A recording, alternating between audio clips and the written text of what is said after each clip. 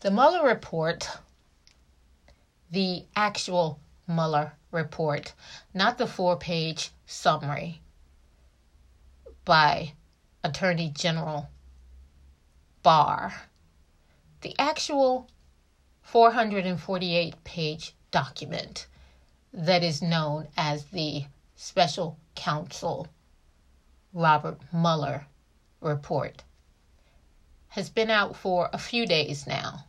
Came out on Thursday, and so it's been 3 days, 4 days. God, it seems like it's been out for a damn month, really. But it has been a month between the end of the actual investigation, AG Barr's 4-page summary, and then the actual dropping of the Mueller report, the redacted version. And I'm wondering if we're ever going to actually get, if Congress is going to get the full unredacted report along with all of the underlining supporting documents. Because that's the goal. That has been the standard and other special counsel investigations. Of course, I'm thinking about the one during Nixon, and then the more recent one under Bill Clinton with Ken Starr. So Congress did receive the full report, and then the public received a redacted version. Now, the good thing about the current report is that although the grand jury testimony is redacted, most everything else has been made pretty much available. And I do believe that any information that has sources and methods, and any information that is linked directly to ongoing investigations, because I believe there are like 14 other ongoing investigations, and that could be, quite a bit of information. But the expectation that the report be redacted within an inch of his life doesn't seem to have held true. Now, of course, Attorney General William Barr, he is acting more like the president's defense counsel as opposed to the country's attorney general. And it's like what most people thought. He is totally biased.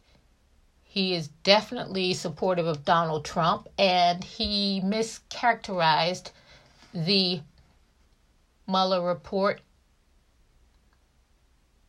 in ways that, of course, lean towards Donald Trump's vindication.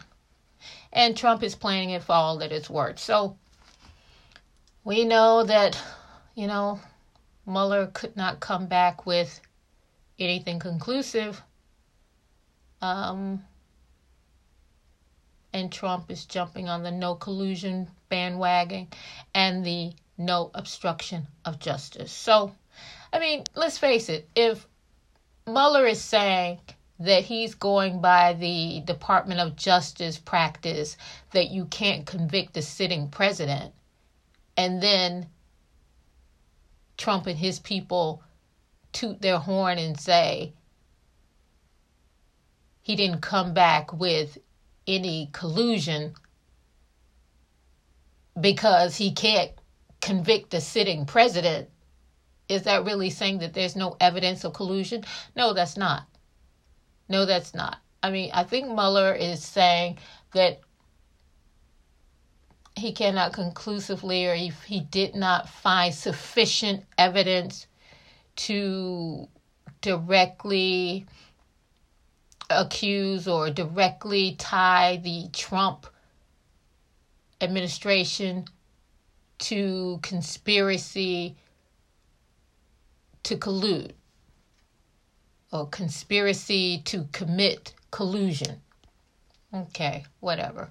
But then there are many instances within the report itself that shows where Trump did not reach out to the FBI when Russia reached out to their camp, when Don Jr., Ivanka, Jared,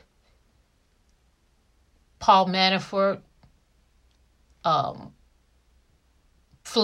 Flynn, where they all had meetings and conversations and dialogue with Russia to benefit Trump against Hillary Clinton.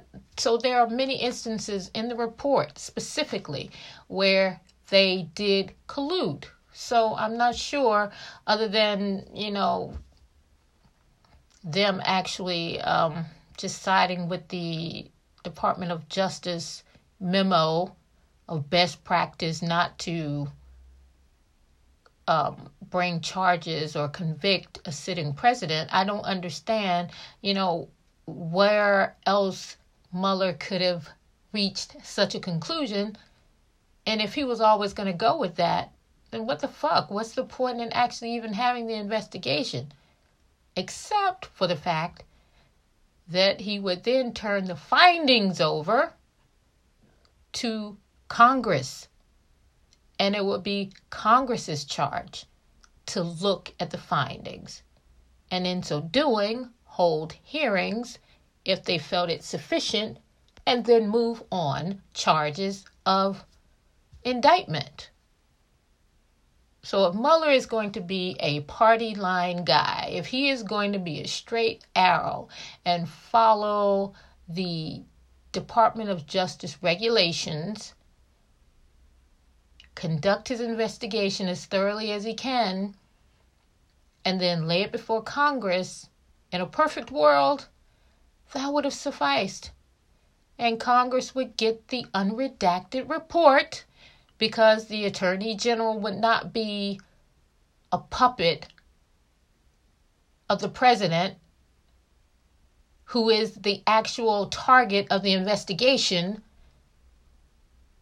and they would take the findings of the report and they would move accordingly. But there's the fly in the ointment, right? Because Barr has gotten out ahead by issuing a summary, a 4-page summary, basically saying that the president didn't do anything, saying that the executive in the Oval Office is free as a bird, and that no charges, no convictions, no collusion, and no obstruction. And of course, Trump ran with that, right?